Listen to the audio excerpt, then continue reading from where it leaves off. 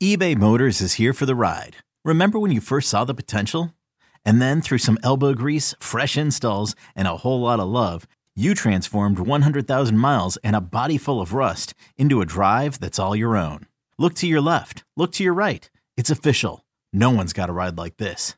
There's nothing else that sounds like, feels like, or looks like the set of wheels in your garage. With over 122 million parts, you can make sure your number one ride or die stays running smoothly. So there's no limit to how far you can take it. Brake kits, turbochargers, engines, exhaust kits, roof racks, LED headlights, bumpers, whatever your baby needs, eBay Motors has it. And with eBay Guaranteed Fit, it's guaranteed to fit your ride the first time, every time, or your money back. Plus at these prices, well, you're burning rubber, not cash. Keep your ride or die alive at ebaymotors.com. Eligible items only. Exclusions apply.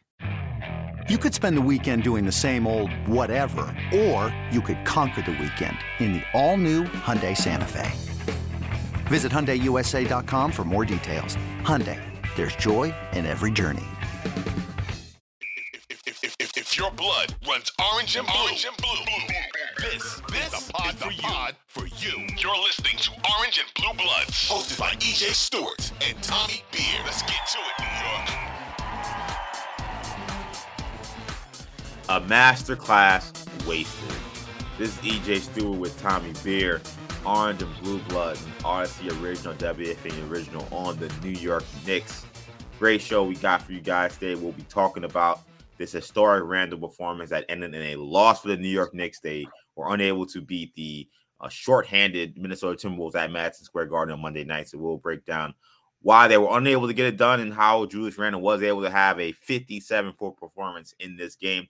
So we'll talk plenty about that game. We also got a 2-game road trip coming up. We got the Heat on Wednesday, Orlando on Thursday. So a Florida back-to-back. So we'll talk about the importance of those games and how the Knicks can find a way to get back on track in that one. And we have a very, very important figure returning to the New York City basketball scene in a major way at one of the biggest iconic brands in New York, definitely related to the Knicks and Madison Square Garden on multiple fronts. So we'll talk about that as well. Again, this is Orange and Blue Bloods. Tommy, what's up, man? How you feeling? Good. Yeah, as you mentioned, anytime you get a 50 burger, let alone 57 points, one of the greatest scoring performances in the history of a quite famous arena. In fact, the world's most famous arena. It's certainly disappointing to lose that game, especially to a team that is playing without its two best scorers, its two best players. A disappointing loss for the Knicks.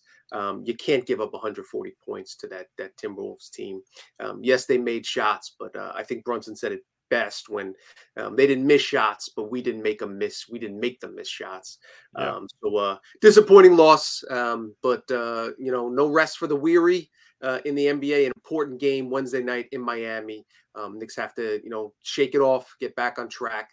They don't have many important games remaining on the schedule, but if they want to get comfortable and kind of secure one of the top 6 seeds in the East, they can they can do themselves a great favor by beating the Heat Wednesday night in Miami. Yep.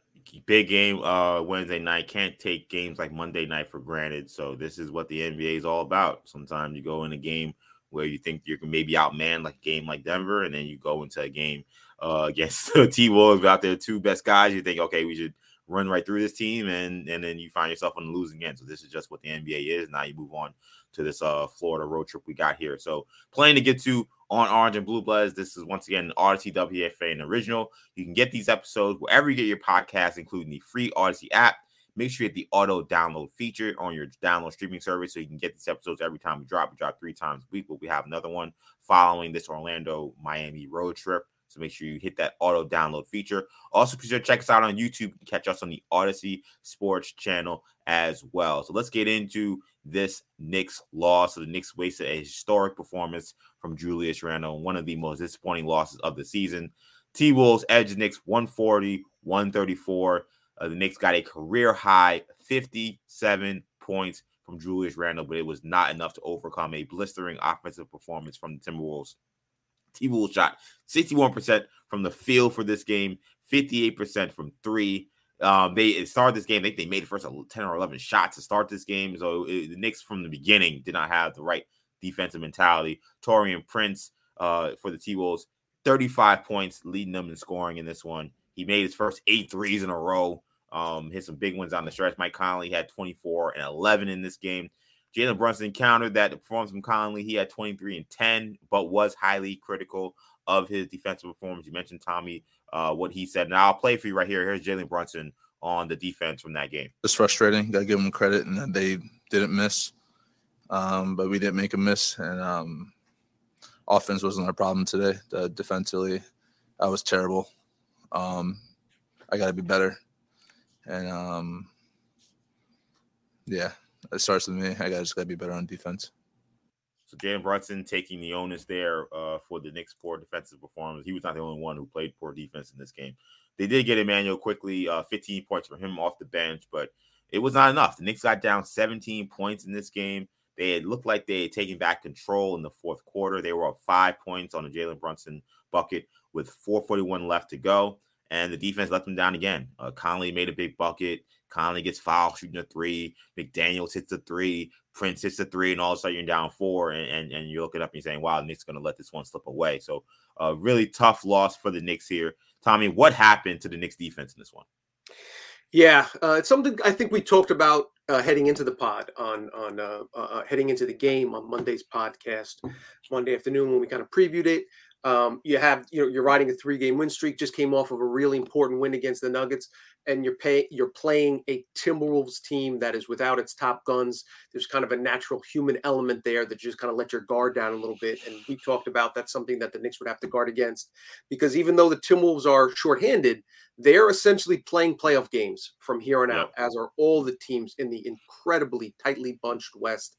A 2-game winning streak can bump you up from the 10th seed to the 6th seed, and a 2-game losing streak can knock you from the 7th seed completely out of the play-in tournament.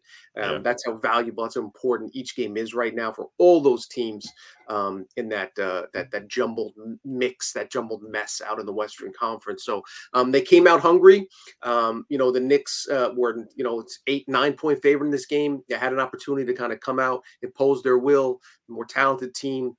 They just didn't get after it defensively. They did, again, you want to say, the Wolves shot lights out, and they did, and they made some tough shots. And you have to give them credit for doing so. But as Brunson talked about, you have to chase guys off the 3-point line. Taurean Prince, 8 for 8 from 3-point land. He was 9. The record for most made threes in a game in NBA history without a miss is 9. It's Terrell Sprewell and Ben Gordon. Taurean Prince came into this game with a season high of 17 points, goes for 35. Obviously, again, you got to chase him off the line. And then it was just the little things. Again, the Knicks' kind of identity has been well-balanced offensive attack. They didn't have that on Monday. Part of it was because, and Randall took 29 shots, but I'm certainly not going to fault him. He was on fire, playing incredibly well. To score 57 points on only 29 field goal attempts is incredible. So all the credit to him. But again, and this is something we'll talk about. If only briefly today. In the future, Mitchell Robinson, 1 field goal attempt. Grimes, 1 field goal attempt. RJ Barrett only took 8 shots in this game. So those 4 players, that's 3/5 of your starting lineup combined for only 14 shots, and they only missed 5 shots. So those are the type of things you kind of want to get everybody involved. This game was an anomaly because Randall was on literally a historic heater. So it's going to throw off the field goal attempts and all that other stuff. And they, quite frankly, needed every one of those points. But you circle back kind of directly. It was the little things. Obviously on the defensive end. Knicks down 6. Get the ball back, about 30 seconds left. Randall, an N1, cut the lead to 3, make it a 1-possession game, is 55th, 56th, and 57th point of the evening. 1 stop, you get the ball back, you still have an opportunity. They force a stop. Jalen McDaniels pushes off on Brunson, no call, misses the jumper. Knicks get the rebound, they have a chance to tie it up. Kyle Anderson, who's kind of the Josh Hart of that Timberwolves team, Yeah. little do everything guy. Out hustles Randall for the rebound, leads to a Tayshaun, leads to the Prince lay-in, which basically a sealer, game winner for the Wolves, puts them up 5. But I will say credit to Brunson. We just played his audio, and also credit to Julius Randle after the game, when he admitted that that it was inexcusable to allow Anderson to get that offensive rebound. I got the quote here: "Jalen got a defensive stop. We're down 3. It's my job to come up with that rebound. 14 seconds left." Randle told reporters after the game. If we do that, we have a chance to win the game. Or not win the game, but at least tie the game. So I didn't get the job done. I think it's a good sign that after a gut punch loss like that, the 2 leaders of the team, the 2 best players of the team, Randall and Brunson, step up, raise their hand, take accountability. To me, that's a sign of a team that's on the same page. When your key cogs are accountable, that kind of stuff trickles down. Whereas if they're pointing fingers, that kind of stuff trickles down as well. So I thought that was an encouraging sign after the loss. This is EJ Stewart. You're listening to Orange and Blue Bloods with myself and Tommy Beer. After we finished recording today's episode, we learned about the passing of Knicks legend Willis Reed. Reed captained the Knicks to 2 NBA championships in 1970 and 1973. Reed's most iconic moment came in the 1970s NBA Finals against the Los Angeles Lakers, when the league MVP walked out of the Garden Tunnel to take the court in Game 7 after suffering a torn thigh muscle that kept him out of Game 6. Reed hit his first 2 shots in the game, and the Knicks never looked back, winning 113-99. Reed won his first of 2 Finals MVPs for his performance in 1970. Reed is among just 3 players in NBA history to win All-Star Game MVP, NBA MVP, and Finals MVP in one season, which he did in 1970. The others are Shaquille O'Neal and Michael Jordan. Prior to playing in the NBA, Reed starred at historically black university Grambling State, where he led the Tigers to an NAIA championship. He averaged 26 points and 21 rebounds during his senior year at Grambling. Drafted by the Knicks with the first pick in the second round of the draft in 1964, Reed went on to win Rookie of the Year in his first season in New York. He would go on to become a 7-time All-Star. He played his entire 10-year career with the Knicks. In 1982, he was named to the Naismith Basketball Hall of Fame.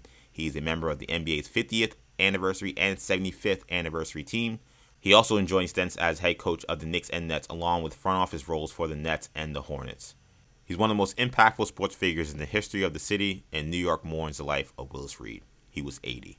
We'll have more on the life and legacy of Willis Reed later in the week on Orange and Blue Bloods, but for now, here's the rest of today's episode with myself and Tommy Beer. Yeah, I agree, because especially from Randall, because I didn't really like his attitude after that play, because like he's going after the referees, and I'm like, you didn't grab a rebound, and that's why you're in the situation. And he has a tendency to kind of sometimes lose focus and kind of blame the wrong things in the moment. And I thought like him kind of now, he went on a whole rant with the refs after the game. It took him a long time to get off the court. Like, I'm like, this game comes down to that one rebound, and you have a chance maybe to send this to overtime. So it was great, I think, to see him maybe calm down and realize, all right, at the end of the day, I didn't grab a rebound. And I think sometimes with Randall, I think he internalized a lot of that frustration and takes it out on the refs, even when he knows it's his fault. Like, I think even then he knew, and he saw him slam the ball against the station because he knew that he needed to get that rebound. Usually it then takes his mind other places, and then usually he then goes after the refs. But to hear him take that accountability was great. Brunson to take that accountability was great. You do mention the lack of shot attempts for these other guys, and you're right. Like, Randall was just on fire, and I have no problem with any of the shots really he took in this game. But there is a tendency sometimes especially when Brunson and Randall are playing together. And, we've had now some moments where each guy, not Randall, but Brunson's been out for some time during the season. When that happens, there are these games where it seems like some of these other guys aren't able to really get involved as much. We've seen obviously the games of Mitchell Robinson, but we've seen RJ Barrett at times kind of struggle in like kind of figuring out what that spot is for him in his third option on this team. It's a delicate game because those guys are so offensively gifted. It's like, how do you say to take less shots away from those guys? But I do think those guys need to be cognizant of keeping those other players involved. And I also want to say for this game, in terms of the defense, this is why this is a first quarter league. I know you'll say, well, the Knicks were able to take the lead in the fourth quarter. Yeah, but the T-Wolves got off to that hot start, and they stayed hot because the Knicks just didn't guard them in the first quarter. Like, when you come into a game, and there are too many great shooters in this league now. And you can't, as Jalen Brunson said, just like beg them to miss or just hope that they miss. You need to actually get stops. So when these guys get in such a great rhythm, like Prince was able to do, like Conley was able to do, like they say, playing in college, like these kids are on scholarship too. Like these are the NBA players as well. So you let these players get in that kind of rhythm. Now when the game is tight or you're trying to make a comeback and now you're trying to force these guys to miss, well, now these guys are in a great rhythm because you've been letting them just get off for the first quarter and a half. It's a lot harder than turn the water off. Some teams can do it. Sometimes you'll get fortunate and you'll be able to get those stops, but this was a night where the Knicks weren't able to, and that's why in many ways I feel like they lost this game in the first quarter. They did have a chance to win in the fourth, but them not being able to do anything in that first half and in that first quarter allowed Minnesota to just get in a great rhythm, and they played with a lot of confidence for the entire game. Yeah, when you give a team confidence like that, it's tough to take it away from them. When Prince sees his first 2 or 3 go in, he's not going to hit 8 for 8 every night, but obviously that's going to boost his confidence. Same thing with Connolly. They let him get into the lane. Brunson took accountability for that. Just in terms of the kind of the offensive involvement, Grimes is the guy that I think is most kind of concerning of late. He's played less than 21 minutes each of his last 3 games.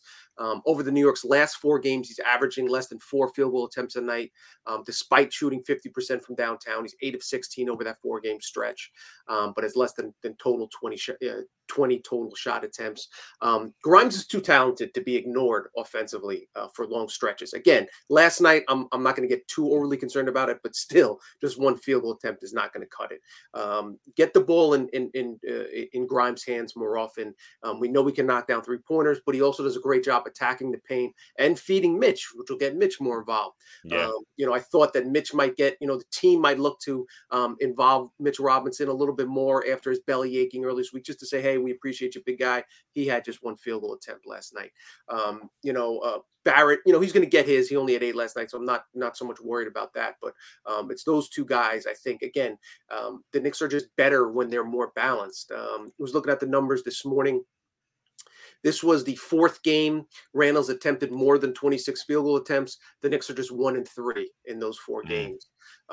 He's 20 games. He's attempted more than 21 field goal attempts.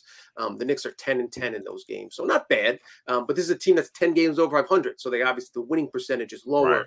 When Randall starts to get up there. And, the same can be said for most other, for Barrett and Brunson. Again, when they find that again, it's a delicate balance. And when a guy has it going like Randall did, I'm not going to knock him for taking shots. I'm not going to knock the team for feeding him. But that's the exception, obviously. When a guy scores 57 points, 11 points higher than Randall had ever scored at any point in his career. So just going forward, I think the team wants to be cognizant of. I think if I was Tibbs, one of the things I prioritize over these last 9 games on the schedule, let's keep Grimes involved. Let's make sure that we find, because you're going to need him in a playoff game. He should be playing more than 20 minutes. He's probably going to play 30 minutes because of everything he brings to the table defensively. Depending on matchup. If they're playing the Cavs, then those minutes are going to skyrocket because he's going to be the guy guarding. You want to get him comfortable in a situation where he's still a part of the offense, and so I definitely keep an eye on as we kind of come down the stretch here. And Julius Randle, as you mentioned, that dominant performance he had, 57 points. That performance now puts him up there among some of the highest point totals at Madison Square Garden ever. You're talking about Michael Jordan. You're talking about LeBron. You're talking about Carmelo Anthony. You're talking about, of course, the great Bernard King, Stephen Curry. So he was asked about what it meant, especially for those Knicks players that put up those big numbers, what it meant to kind of be in the same list as them now with that performance, and if he can try to have more of these performances for his career. Here was Julius Randle on that. God willing, hopefully, those are legends in this game and pioneers who specifically for this organization, laid the groundwork and, led the way for players like myself to come behind them and be able to play the game I love and, be able to go out and put on, that Knicks jersey with pride. So, hopefully, but, I just want to win. Love the last part there. Like, all that stuff is great. I understand what it means. I just want to win, though. And I think that, as you mentioned, really, as bad as this loss was, and I would argue maybe it's the worst loss of the season, given the way the Timberwolves were coming into this game, not playing well, guys injured, and then Randall scoring 57, you lose. I think they're the only team in this season in the NBA that had a guy score 50 and lose this season. So terrible loss. But I really did love what I heard from Brunson and Randall in this post game. And it just tells me, hearing him talk about wearing the New York Knicks jersey with pride, it just tells you once again how what can change in just a year. Like last season, he's dumbing down the fans, and everybody wanted him out of here. And here he's talking about how important it is to put on that Knicks jersey with pride and to and honor those legends who played before him. So love what I heard from Randall there. Hopefully he will have more games like that in the future, and hopefully it'll be Nick wins. Yeah, definitely. I know older players appreciate it when the younger guys, show deference and appreciation and humbleness and talk about the groundwork that's laid, because it's an important, essential part of the history. And the reason why these guys make so much money is partly because of as Randall mentioned, the groundwork of guys that came before him. So I think it's just him taking accountability for the major mistake on a night he scored 57 points. He wasn't crowing about scoring 57 points. He was talking about the one, a defensive mistake and not boxing out and grabbing the rebound away from Anderson. Again, it shows we've seen the maturity on the court. It waxes and wanes. He does get too involved with the referees on a nightly basis. He does, let his emotions boil to the surface too frequently. But again, that's kind of the flip side of the coin. One of the reasons why he's able to score 57 points is because he's, and again, credit to him for working maniacally in the off seasons to build his body up to the point where in the 72nd game of the season, he hasn't sat a game out. He leads the league in minutes and is still able to. I've seen more explosive dunks. We saw that dunk in the second quarter. I think I've seen more explosive dunks from Randall this season than in his career. You're just playing it with just this explosion and pop that he still has in his legs this far into the season, knowing the wear and tear and the grind that he's been through over the past 4 months. Deserves a ton of credit for coming into the season, phenomenal shape, maintaining that really has been remarkable. So he definitely deserves his flowers on that end. And so not only on the court production, but just, the way he handled those final few seconds wasn't good. He got a technical, inexcusable. Yep. But then, take a deep breath, go back in the locker room, didn't blame his teammates, came out, said the right thing. So it's a growth, maturity process. Again, we've talked about it before.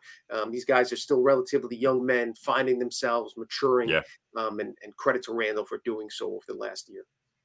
And credit to Randall as well for this performance, because I actually felt in the last maybe 2 weeks or so, I feel like since that Laker game, the Knicks been winning, so it hasn't been an issue, but he hasn't necessarily played that great. Like, he hasn't really had a big game. He's had 20 and 10, 23 here. But he had before that been on just an absolute, scorcher for a little while. And it seemed like his numbers started to kind of plateau a little bit. And then Brunson came back the last game, and then, his numbers dipped even more.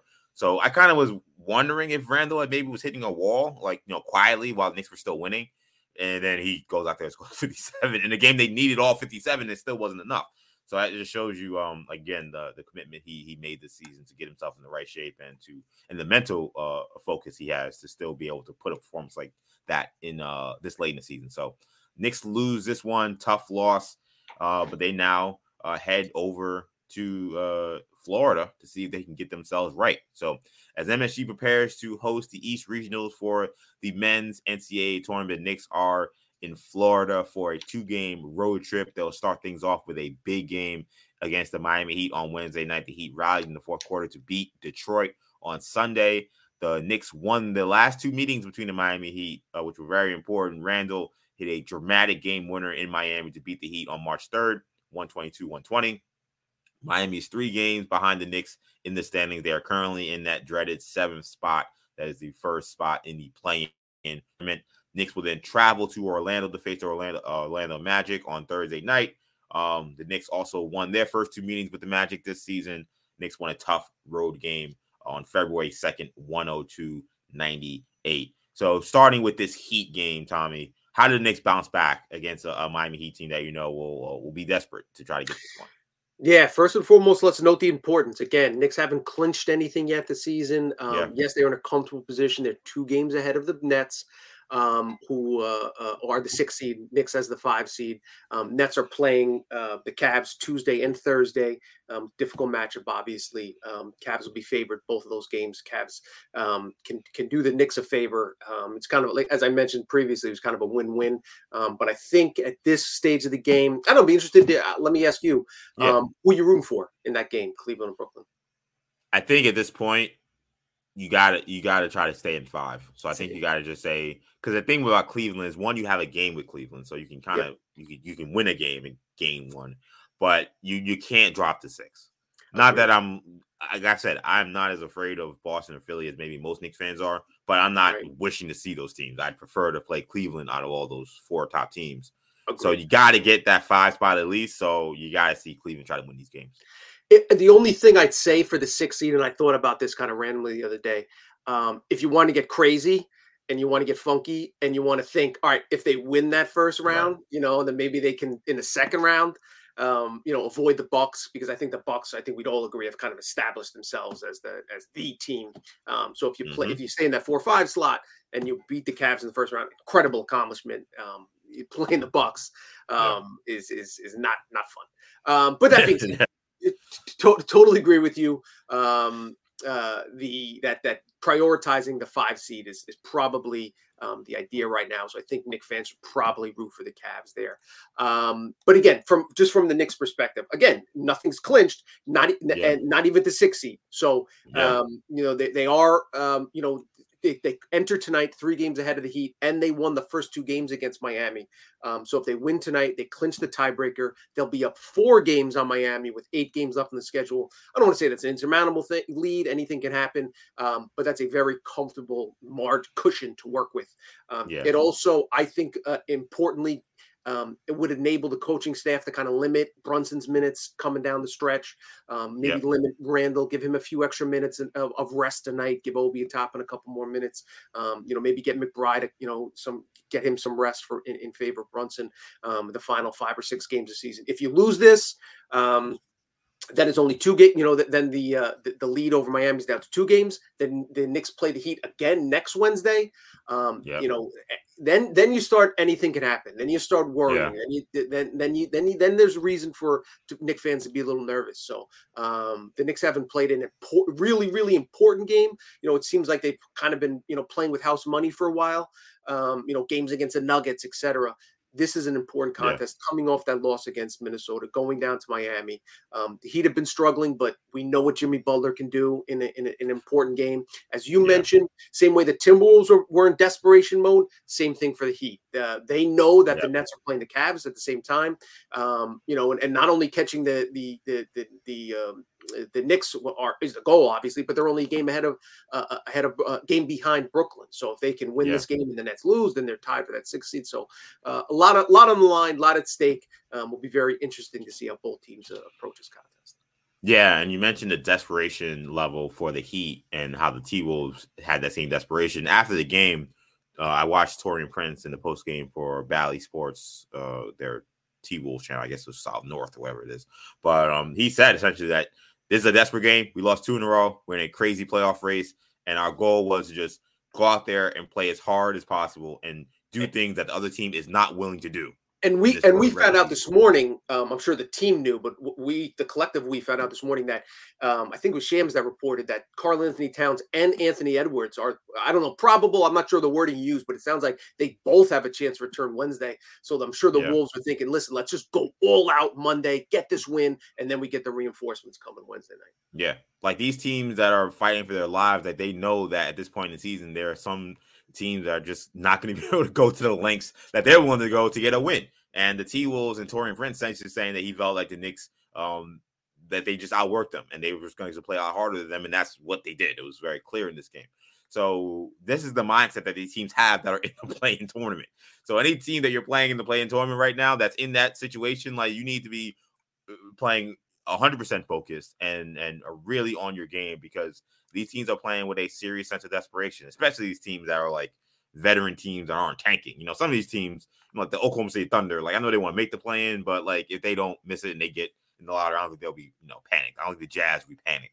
The Jazz I don't know if you've seen the Jazz. They were Chris Dunn was playing yesterday and they won. against the Kings. So some of these teams I think are kind of trying to get themselves out of the play-in, but the Heat is not one of those teams. The T-Wolves is not one of those teams. So when you face these teams, like you have to play. You have to be on your P's and Q's. So the Knicks, they're going to have to come out focused. And what I would expect, which is going to be interesting, is the last time these two teams played, Miami blitzed Brunson on screens, which I thought was what you'll see in the playoffs. But then Randall went crazy. So what I wonder is, how do they adjust their team this time around? They play a lot of zone, so I expect they'll play a lot of zone again against the Knicks. But Randall went crazy against them. Randall's coming out off a 57 burger. Like, I wonder how the Heat change their defensive strategy. Do they decide to run even more doubles at Randall? Do they maybe let Brunson play a little more one-on-one? How does that work? Do they just play almost exclusively zone, which I've seen a couple teams do against the Knicks this season? What do you think about the adjustments the Heat may make coming into this game, considering they played two very interesting games against the Knicks? They were different games. If he went off, Brunson didn't play. Second game, Brunson played. They tried to take him away, and then Brandon went for 44.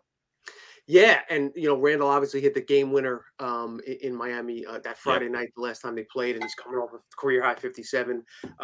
It'll be interesting. I wonder if they'll, we've seen Bam, cover him on occasion. Yeah. It'll be interesting to see if they run doubles at him and take the ball out of his hands. I would think they'd be hesitant to do that because then you allow Brunson to carve you up on the interior in the paint, either getting his own shot or assisting others. Brunson 10 assists last night. So I think that'll be an important factor on the Knicks end. I think controlling Jimmy Butler is the key. Because we saw him, do damage, get to the free throw line 18 times, and we talked about Grimes. This is an opportunity for him to step up. He's one of those guys when in the playoffs, you're gonna have to stop that other team's best scorer, typically a perimeter wing player. So it'll be interesting to see, what kind of effort Grimes can do to kind of hold that team in check. And Lowry, we know that he's been up and down dealing with that knee injury. Gabe Vincent's been starting a lot of games for him. But then of course Tyler Hero. He was huge against Detroit. He had, I think, 10 points in the last 3 minutes of that game. The game was a lot closer than the final score was, but he had a big fourth quarter. And even against the Knicks, the Randall buzzer beater game, he played well in the fourth quarter. So he's a guy that obviously those are the two guys you're gonna have to focus on. And then you got the all around immense talent of Bam Adebayo, who in the first game the Knicks played against Miami had one of his better games this season. So, this is a talented team, well-coached team. They'll be prepared and desperate. So Knicks gonna have to come out fighting. Yeah, the Heat haven't gotten the results they would expect given how great Jimmy Butler has played in the month of March. But these are his numbers in the month of March. He's averaging 26 points, shooting 58% from the field, 40% from three. He's also averaging 5 assists and almost 7 rebounds. He is playing at the high end of Jimmy Butler's potential. Like, this is final Jimmy Butler that the Heat have had essentially for the last a month or so, and he's only playing 33 minutes a night. And these minutes have been increasing steadily over the course of this stretch. So you come into this game, Bam Adebayo has been the guy that's really killed the Knicks in these games against the Heat this year. Jimmy Butler, I think, is a guy who may wake up and have a big one here. So they're playing at home. They desperately need that game against the Pistons, and they got it. This is going to be a good one. I think that just like that, we knew that Friday night game was going to be a good game. I think that this game coming up on Wednesday, I think it's going to be a similar final possession kind of game between these two teams. And it'll be interesting to see. You mentioned Bam. What center for the Knicks is on the floor in that final 5 minutes? Because he's gone with Hartenstein lately.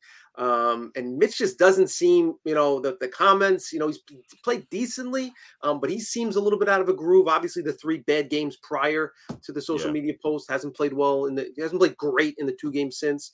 Hartenstein has, continued to uphold his end of the bargain, but they're not, and he's done a good job defensively, but they're not the same team defensively when you have Hartenstein as opposed to Mitch Robin there. So I'll be interested to see if Robinson's on the floor at the end of the fourth quarter, if this is a close game. Yeah, Mitch had a big steal, I think, in the last possession of that Heat game, if I remember correctly, because Randall had the shot and they needed to get a stop. And unlike the New York game where Hero got a wide open 3, and you're like, oh my God, the corner, Randall closed out pretty well to make it somewhat contested. Mitch Robinson, they didn't get a shot from the last play. Mitch Robinson was able to get a big steal. So you're right. How they finished with Mitch, who I agree. I really was disappointed in Mitch, honestly, on Monday night, because I really liked how he played against Denver. and guarding Jokic. I thought it was a good bounce back. And like now you got another premier match against another premier center. And he was just invisible. Like, Gobert's killing him on the backboard. Gobert scored a bunch of points in that game. Like, I don't know what Mitch was on. So that was a little unfortunate. So we'll see if Hartenstein ends up closing this game. They also then have that game against the Magic. And I tell you what, like, I don't really look forward to games against the Magic. Like I know maybe other teams in the NBA do, or maybe fan bases do, but I just feel like every time the Magic play against the Knicks, they present problems. They're long, they're athletic. They're not necessarily the best offensive team, but they can guard you up and they can defend. I don't expect that game to be an easy game either. I know they just lost to the Lakers. Austin Reeves had a career-high 35 points in that one. But the night before against the Clippers, they won. And they've won a lot of these games. They beat the Heat a couple of weeks before as well. So I do not sleep on the Orlando Magic, especially when they play against the Knicks. Typically, these are very competitive games as well. Do not sleep on the Orlando Magic. And you mentioned casual NBA fans think, it's a win. They're a rebuilding team. No, like you watch those games, you watch the Magic play night to night. They play hard. They play well. They don't have the results. They haven't been able to finish. A lot of games they've blown, 4-point leads, multiple possession leads late in games because they don't have a closer. They play, 20-year-old kids. But you mentioned that Clippers game. The Lakers loss was the second night of a back-to-back in LA. That first night, the Saturday game in LA, Markelle Fultz, 28 points, 6 rebounds, 4 assists, 4 steals. He's playing the best basketball probably of his NBA career the last couple of weeks. Wendell Carter went for 27 and 12 in that game. Franz Wagner, he's one of the most talented young 3-4s in the NBA. He had 20 and 4.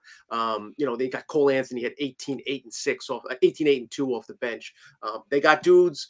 They play hard. They play the right way. It's going to be the second night of a back-to-back for the Knicks, whereas the Magic, they have a night off. They play tonight, and then they don't play again until Thursday, so they'll have a rest advantage in that game. So yes, by no means, that is not a duck walk by any stretch of the imagination for the Knicks. They'll walk in prepared. And the other thing the Knicks have going for them as they make their way down to South Florida is lots of New Yorkers in the stands, as we've seen this season, and it'll only ramp up as the Knicks are playoff bound. There will be a lot of orange and blue in the building in Miami and Orlando. Yeah, that last game at Amway Center in Orlando, I'd never seen anything like that before. I mean, I know we've seen these games with Knicks on Florida, and there are a lot of fans, but that was a Knicks crowd. They took over the Amway Center, and I get it. It's Orlando having a tough season. Maybe fans aren't getting knocked out as much. They're playing New Yorkers in Florida, so they made their way. But I mean, that was like an 80% Knicks crowd, which was just stunning to kind of see. As you see a game down the stretch, you hear defense chants in the Amway Center. You see Brunson get big buckets, and they're going crazy. And so, yes, that will help them a great deal. They will have a big presence, definitely in Miami. And again, I think that you'll have another really big presence in Orlando as well. So that always helps the Knicks when they head down south for these games. So should be fun, man. I wish I was down there. I know we got some decent weather coming to the Northeast now, so that's good. But I love when these teams make these little trips to certain regions, like they went to LA for a back-to-back, and then how they do the Orlando Miami trip. I think these are fun for a lot of the fans who live in those areas or fans who want to take a vacation and go out to one of these towns. Have you ever done that, Tommy? Have you ever taken a trip out to any of these road trips Knicks have done where they've gone to LA or Florida to see some of these games? I haven't. I do try to get out to my dad and I try to go to like the iconic venues. We've been to Wrigley Field, Fenway. Saw UNC Duke play at Krzyzewskiville, nice. Green Bay. I've been to Lambeau, went with my wife. So kind of the more iconic, if I'm going to plan a trip around a game. So it was went to I'm a Lions fan, I've been to Detroit, and then we flew out on a Saturday, went to see Michigan play at the Big House, and then went to the Lions game the next day. Nice.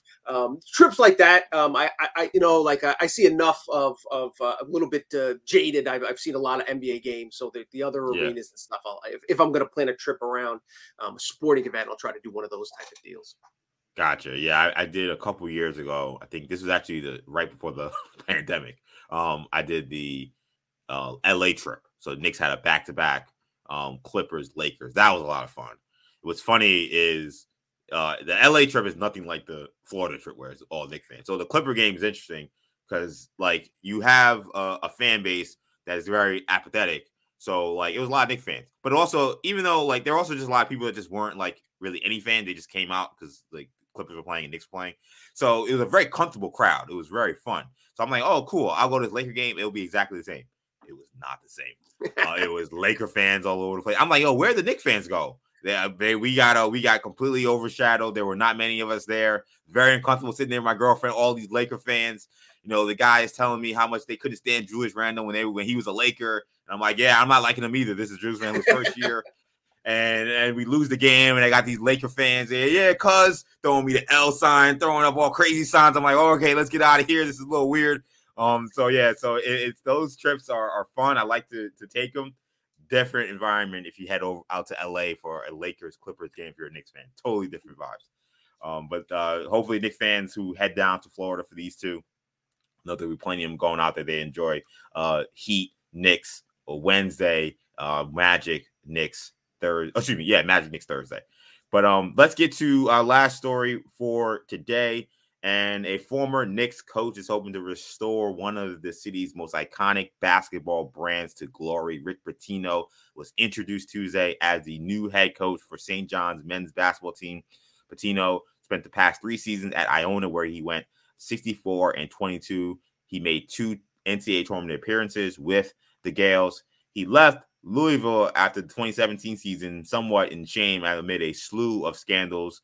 The final one being a pay-to-play scheme that involved the FBI investigation.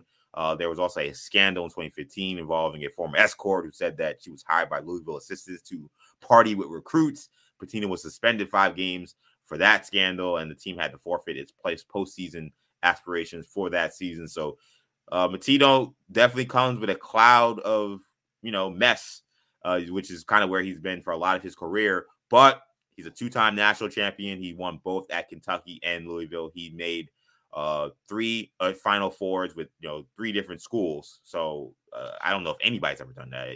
They have very few guys have done that.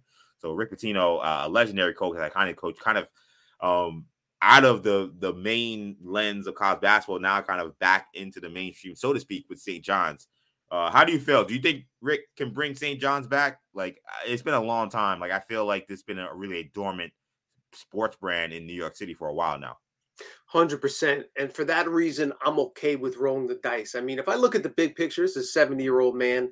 What's the future? What's the long-term picture? Obviously, you'd like to hire, the young aspiring assistant or the D2 coach that comes in, turns the program around and is there for 30 years and, has an arena named after him, after like Carnesecca, like that type of thing is the ideal. Knicks have tried that. It hasn't worked, the Norm Roberts and the other guys that they've kind of brought in and, that they thought could recruit. It didn't get the job done for whatever the case is.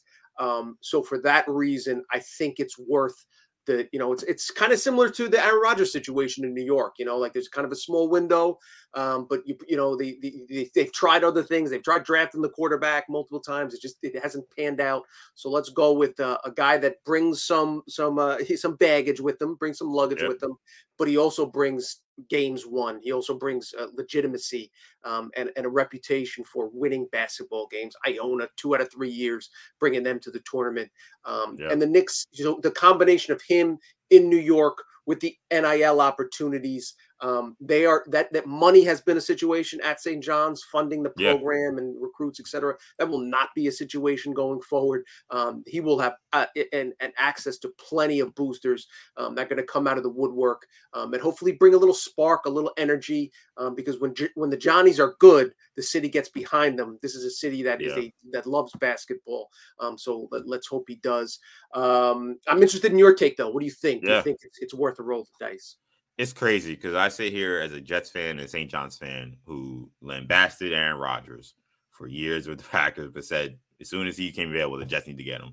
I'm a St. John's fan who lambasted Pitino I pretty much thought he wrecked the Louisville program with his lack of institutional control, as the NCAA would say. And I'm saying that you have to get Rick Pitino. This is kind of where it has to be because St. John's has tried everything.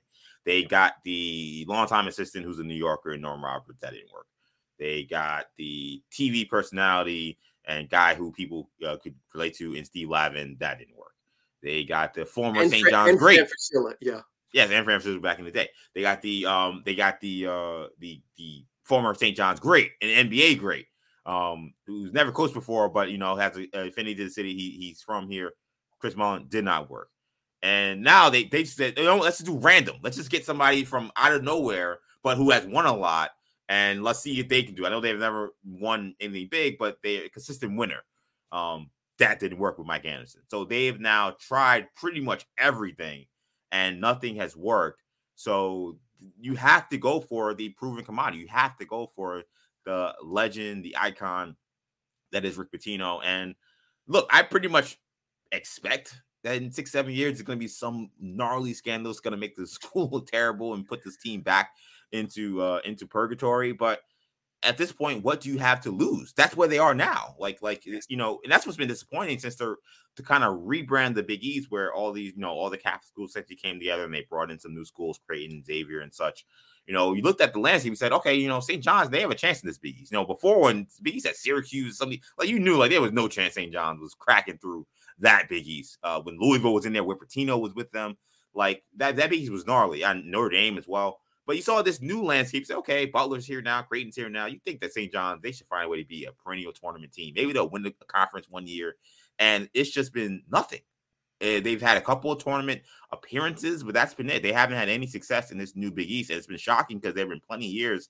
I've been to some of these media days and seen the preseason rankings. Some of these years, St. John's had picked to finish first or second or third in the Big East, and they never came close to that. So I think it's an exciting day for St. John's fans.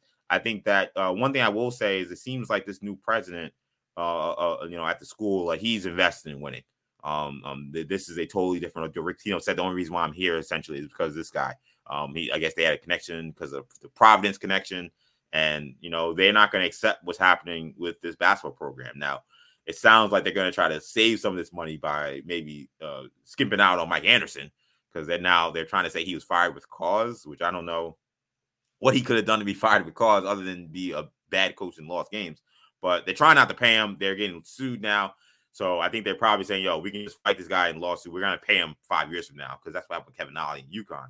But I think they're thinking we can save some money now and use this money on Rick, use this money on the facilities. And I'm hoping that they find a way to, once again, kind of make MSG their home court. I think one of the things that has really hurt St. John's is, watching them play so many marquee games at Carnesecca Arena.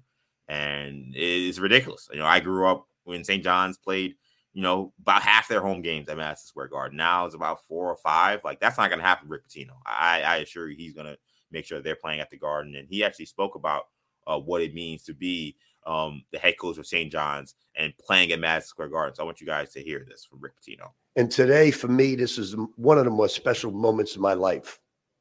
I've been to the Garden as the Knick coach. I've been to the Garden as the Providence coach. And now I get to represent something really, really special. And it's not about when or if. It's going to happen for St. John's. And it's going to happen in a big way.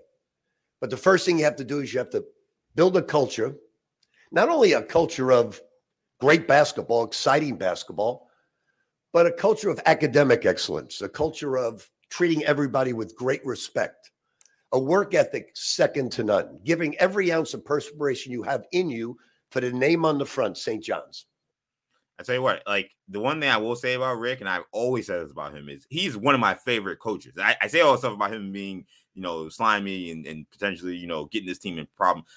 He's a phenomenal coach. The way he prepares his team, the way he adjusts in games, I've loved watching Louisville. I was a little too young when he was at Kentucky. I've always loved watching Louisville play because he's one of the best coaches. But you hear that and you say, yeah, I know why this guy is successful. I know why this guy wins games, because that makes you want to run through a wall right there. You say, let's go, let's get it. It's very rare that you get a guy that excels in the X's and O's and the motivation talking stuff. Exactly. And he checks both boxes. And that's a rare commodity. And that's one of the reasons why he's been successful every single place he's gone, is his teams have won. And I think the other, as far as the scandal stuff, I listen, the prostitutes and all that other stuff, that's inexcusable. But as far as the pay for play, I always thought the NCAA was a joke to begin with, So I don't want to bash them too much because it's a greedy corporation, and the rules that they had in place basically enforced an unfair caste system. So I don't want to make too big of a deal about that. Right. But I will say, if you're going to get Pitino, now's a good time to get him because the NCAA is in so much flux. The transfer portal changes the game to such an extent. The NIL stuff changes the game to such an extent. I mean, you watch these NCAA games, it's almost like every other player on the court, they'll go to the free throw line and the announcer will say, started his career in Louisville, transferred to Kentucky, and now is back at, University of Charleston for a senior year. Yeah.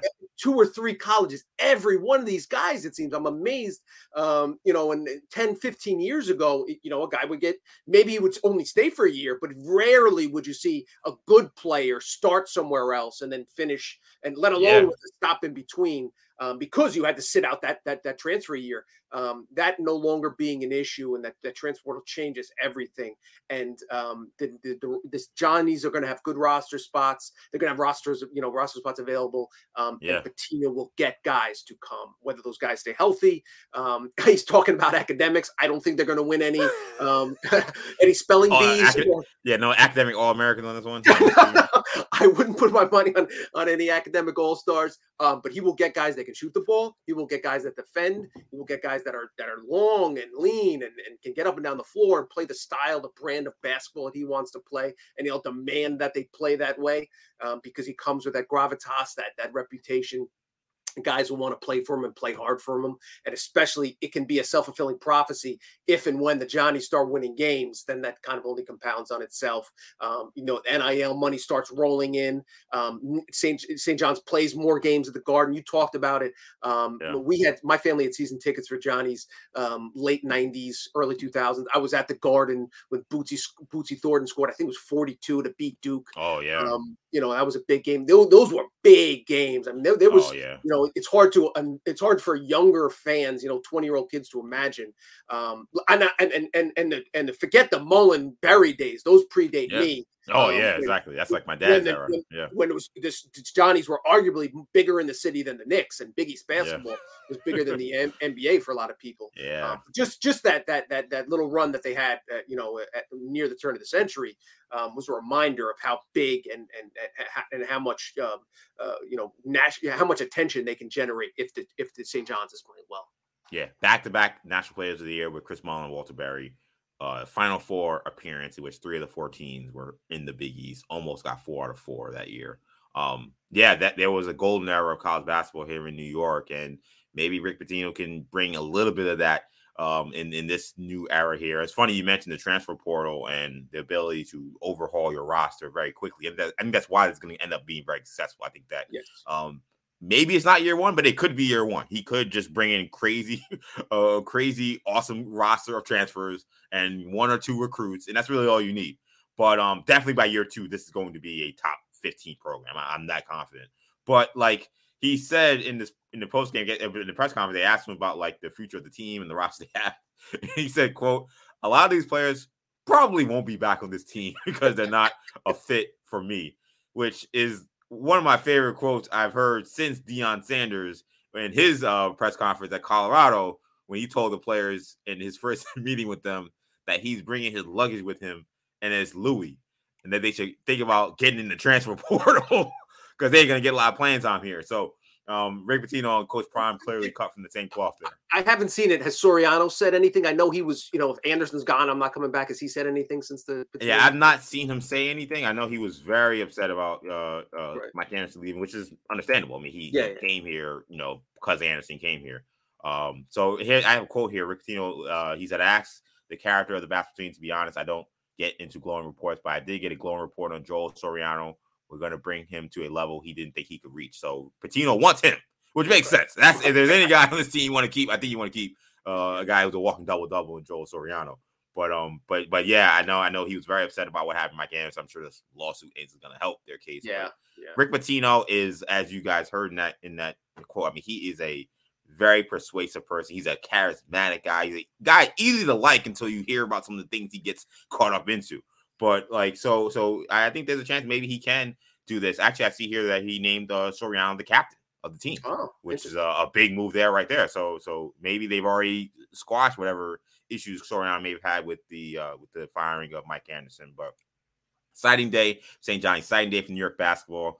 Rick Pitino, I think, is one of the, even though I know his Knicks tenure was short, like just because him being a Long Islander, him coaching the Knicks, him just being Big East coach at Providence and Louisville for a long time was in the Big East as well. I just think he's one of the important New York figures when it comes to basketball. So him being head coach of St. John's, I think is awesome. That accent is a guy that should coach St. John's. You know, you just hear it. Exactly. So that's a good place to leave it here. So that's going to do it for this episode of Orange and Blue Bloods, a New York Knicks podcast, Odyssey WFAN original. You can get these episodes wherever you get your podcasts, including the free Odyssey app. Make sure you hit the auto download feature on your streaming service to get these episodes every time we drop. We'll be back following this Florida road trip to recap what happened between the Heat and Knicks and the Magic and Knicks. Make sure you also check us out on YouTube. You can find the Odyssey Sports channel. Tommy, let people know where they can find you. At Tommy Beer on Twitter. Find me, EJ_Stewart on Twitter, Action EJ on Instagram. That'll do it for now. Thank you guys so much for checking us out. Tommy, I'm EJ. Take it easy, guys. Peace.